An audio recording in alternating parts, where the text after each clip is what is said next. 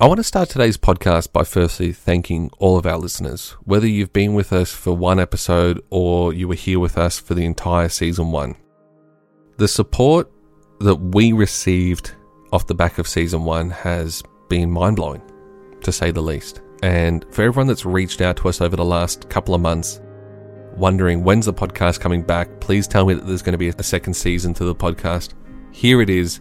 The first episode came out last week.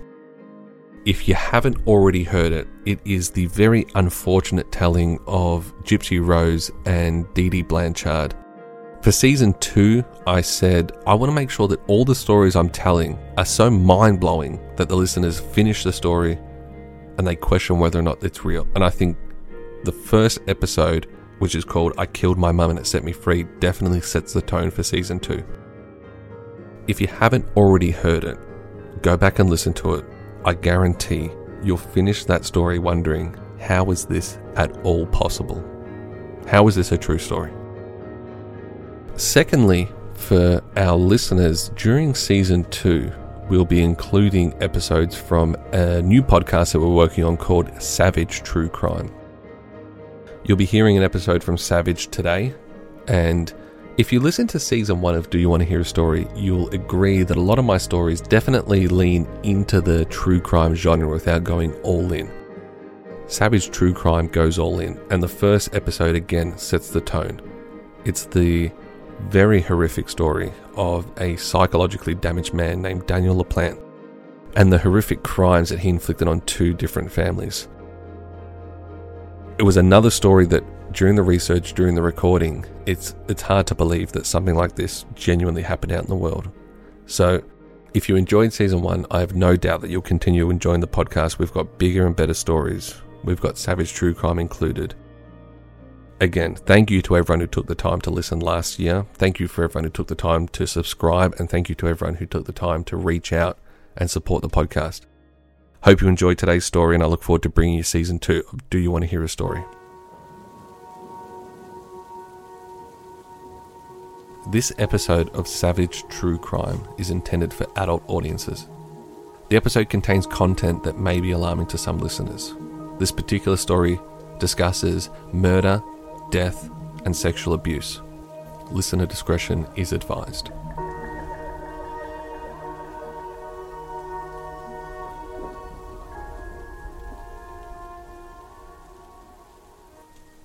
Today I'd like to tell you a story that over time has become somewhat of an urban myth.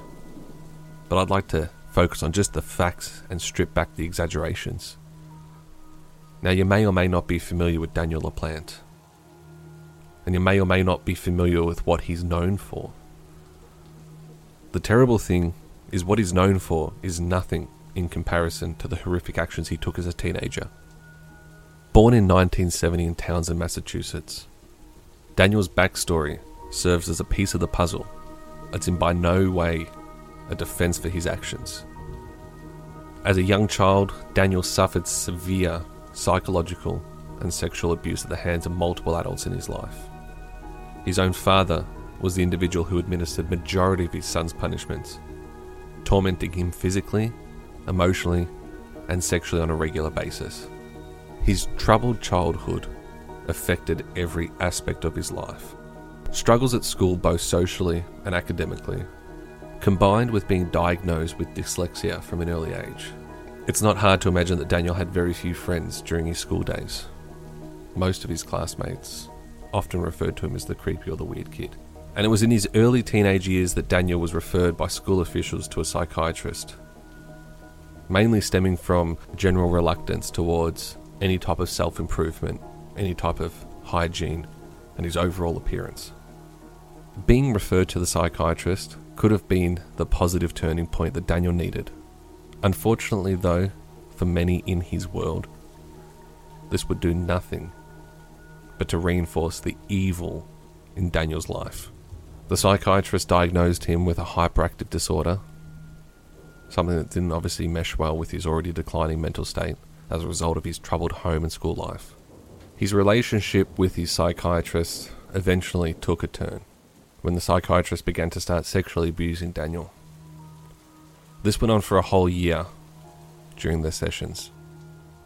something that no doubt left a huge impact on Daniel's mental state. And like his father, this was another adult who he'd put his trust in. But instead, the psychiatrist did nothing but to add another layer of grief to his already painful existence. In his early teens, Daniel became well known to the local police as a small-time thief. He spent his evenings breaking into people's properties in the Townsend area, stealing their valuables. As his abilities as a thief increased, so did his desire to cause torment. By age 15, he was breaking into people's homes and not only taking their possessions, but also leaving behind items. He would also move items around in people's homes in such a way that it was clear that someone had been there, but not so much that it was immediately obvious. That could be something simple like turning a photo upside down, moving a lamp, something small just to say something's out of place. And eventually he was invading people's homes purely for the purposes of playing mind games with the owners. In 1986, at 16 years old, Daniel set in motion the series of events which he would become forever known for. After breaking into a house, the girl who went to the same school as him, finding her photo, and becoming obsessed with her, he did some digging and he managed to get the family's phone number. This house belonged to a family of 3, a father and his 2 daughters. Brian Andrews, 15-year-old Annie, and 8-year-old Jessica. At this point, the family were going through a rough period after the loss of Brian's wife and the girl's mother to cancer. And forced into single parenthood, Brian had to work more to support his family, meaning he was not at home as much as he would have liked to have been. And despite the age gap, Annie and Jessica got along well. Losing their mother had brought them closer together. Daniel began calling the house, and he got to work convincing Annie that he'd been given their number by a friend of a friend who went to the same school as them. He told her that he was a good-looking, athletic, blonde, well-educated boy who lived in the area. And the two spoke regularly over the phone for the next week or so. And Annie really enjoyed talking to Daniel. So when he asked her out on a date, she agreed. He would pick her up at her house and they would go to the local fair together. When the day arrived for the date, Annie was excited. The doorbell rang and she rushed to answer it. When she opened the door though, she was shocked to discover that the boy she'd been talking to was the total opposite to who he said he was. Instead of the athletic jock-type boy she was expecting, her blind date was a dirty, greasy, dark-haired boy with no attractive features whatsoever. Annie tried to hide her dismay. She still went on the date, but she got bad vibes from the moment she set eyes on the boy. And as they walked through the fair, Annie told Daniel about her family, mentioning the recent death of her mother from cancer. And it was as if the mention of death flicked a switch in Daniel's head. His eyes suddenly lit up and he became extremely animated. He began questioning Annie about the death. Understandably, the quizzing from Danny about her dead mother, which included questions about how badly she'd suffered from the illness, made Annie extremely uncomfortable. At this point, Annie made excuses and returned home. From then, she cut all ties with Daniel, and she did not willingly see him again following their date. However, she would later discover that he'd been seeing her. One evening, Annie and her sister attempted, for whatever reason, to contact their deceased mother, performing a seance in their basement. They went down to the basement and they went about what they thought they were supposed to do during a seance. Candles, songs, chants. They weren't taking it very seriously, but I suppose it acted as a distraction, and that's what they needed. When Brian, their father, came home from work, they ended it. They did not want him to know what they were up to, fearing that he would think they'd gone crazy. Later that evening, Jessica and Annie started hearing a knocking against their bedroom walls as they slept. Their first thought was the seance had worked. And in the dead of the night, the two girls spoke to the unseen force, as if they were talking to their mother one more time. They asked the spirit questions, to which it replied via knocks against the wall. It seemed at this point that the girls had truly uncovered a supernatural force at work. This continued for several nights, and as the knocking became more and more constant things around the house started to change.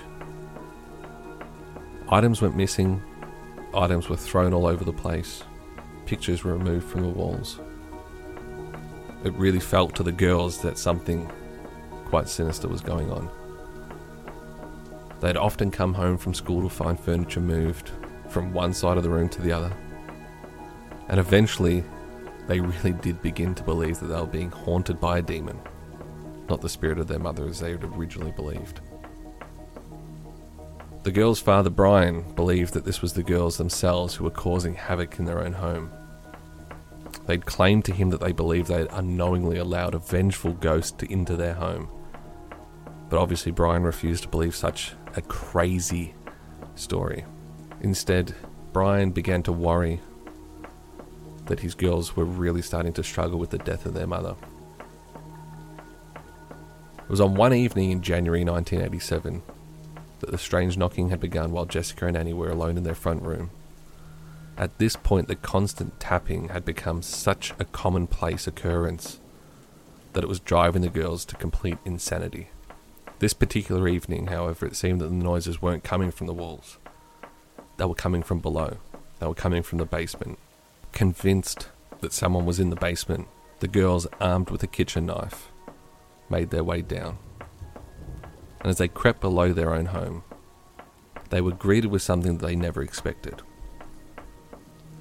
Written in what they first thought was blood on the basement wall was a message. "I'm in your room. Come and find me." The girls fled the house without a second thought, running straight to the neighbour's home.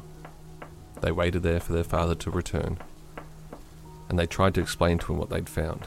Brian again was worried that his daughters were responsible for this, and it was their way of somehow trying to cope with the passing of their mother.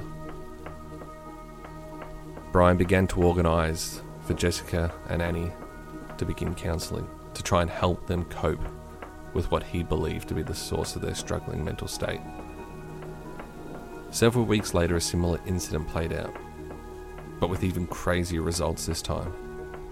Again, the girls hear the knocking sounds, but this time they came from behind Annie's bedroom wall.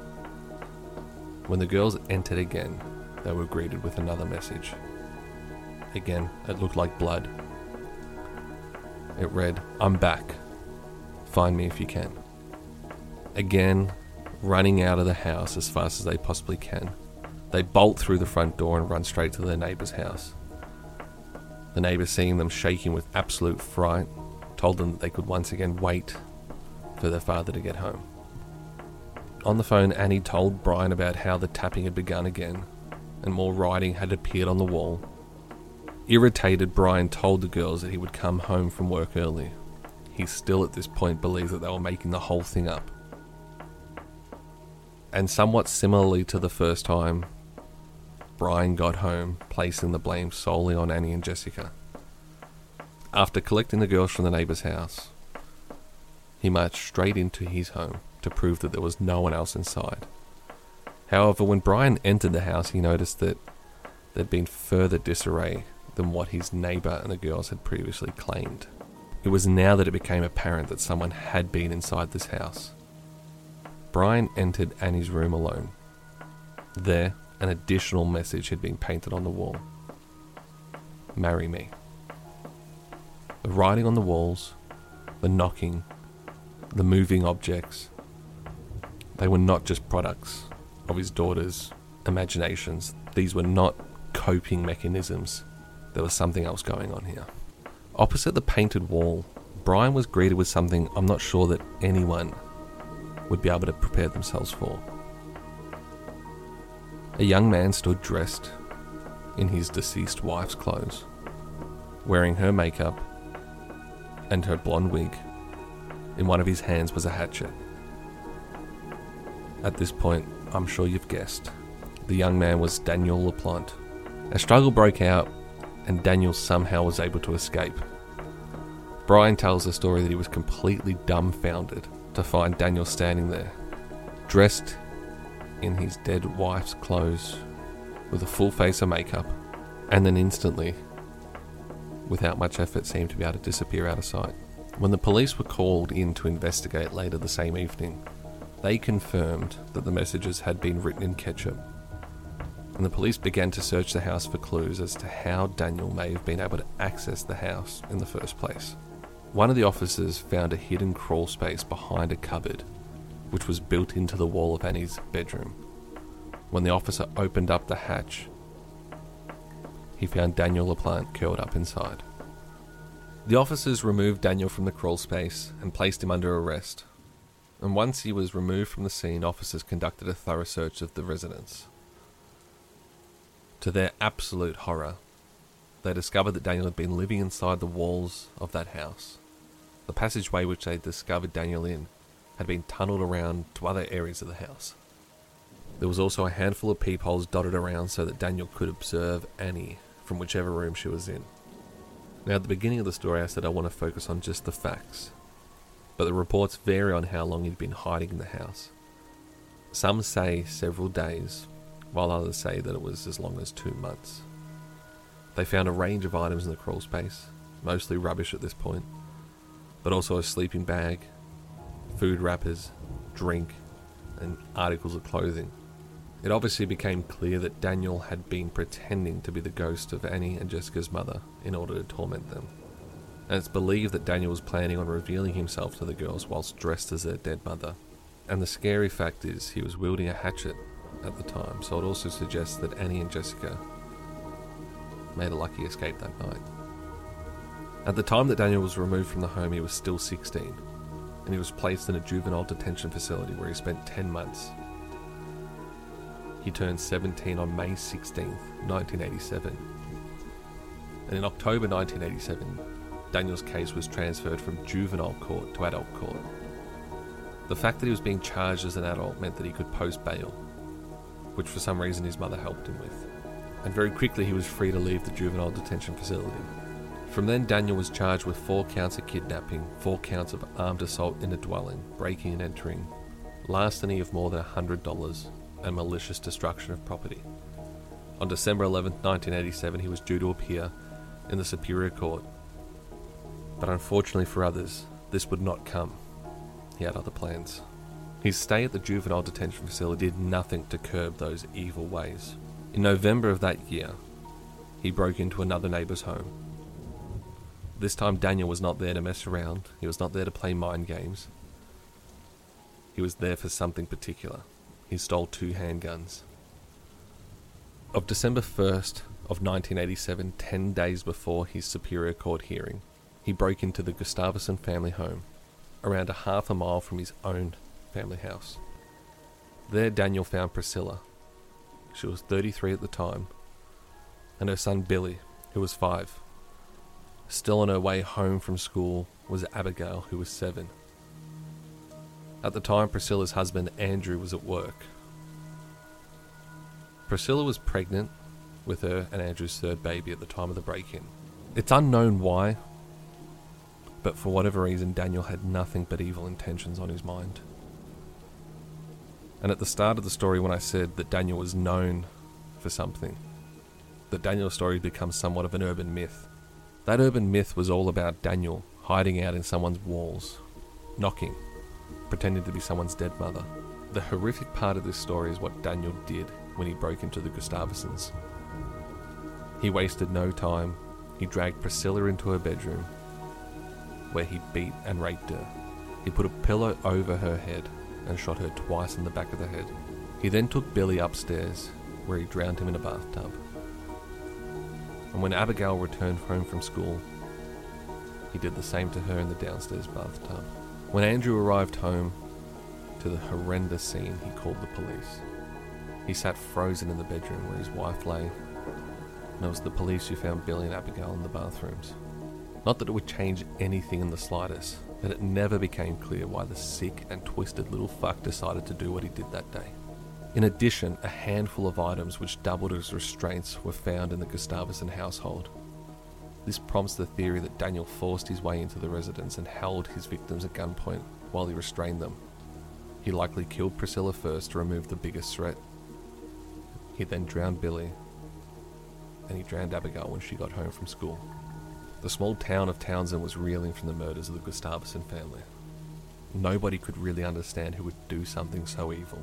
Detectives quickly put a list of potential suspects together, unsurprisingly given his previous crimes against the Andrews family and the fact that he'd just been released from juvenile detention. Daniel LaPlante made that list. And there were also some items which had been taken from the Gustavson home, including a cable television box and a cordless phone. Daniel was obviously well known for robberies in the area. He was living with his mother and his stepfather at the time, less than a mile from the Gustavsons. The following day, on December 2nd, police questioned Daniel, finding him at the Townsend Public Library. He quickly denied any involvement in the murders, telling police that he'd been at home watching TV for most of the day. Other than their suspicions, they had no hard evidence linking Daniel to the murders just yet. Later that day, police went to Daniel's family home to question him further. As they approached the home, Daniel, who was standing on the front porch, turned and ran into the woods that surrounded the house. It became very obvious very quickly that he had something to hide.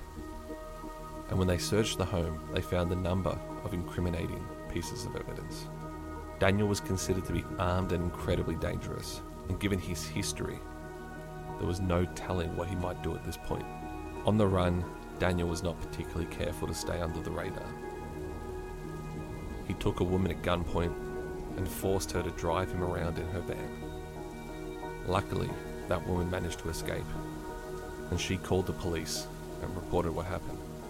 At this point, Daniel was now driving himself around in the van. He was spotted by someone who'd seen his photograph on the news, and 48 hours after the manhunt had begun, Daniel was discovered hiding in a dumpster. When he was arrested in the dumpster, a hair belonging to Abigail Gustavson was discovered on his sock, cementing his involvement in her murder. He was arrested without incident, but police later said he was laughing hysterically. Even the seasoned police officers found scary.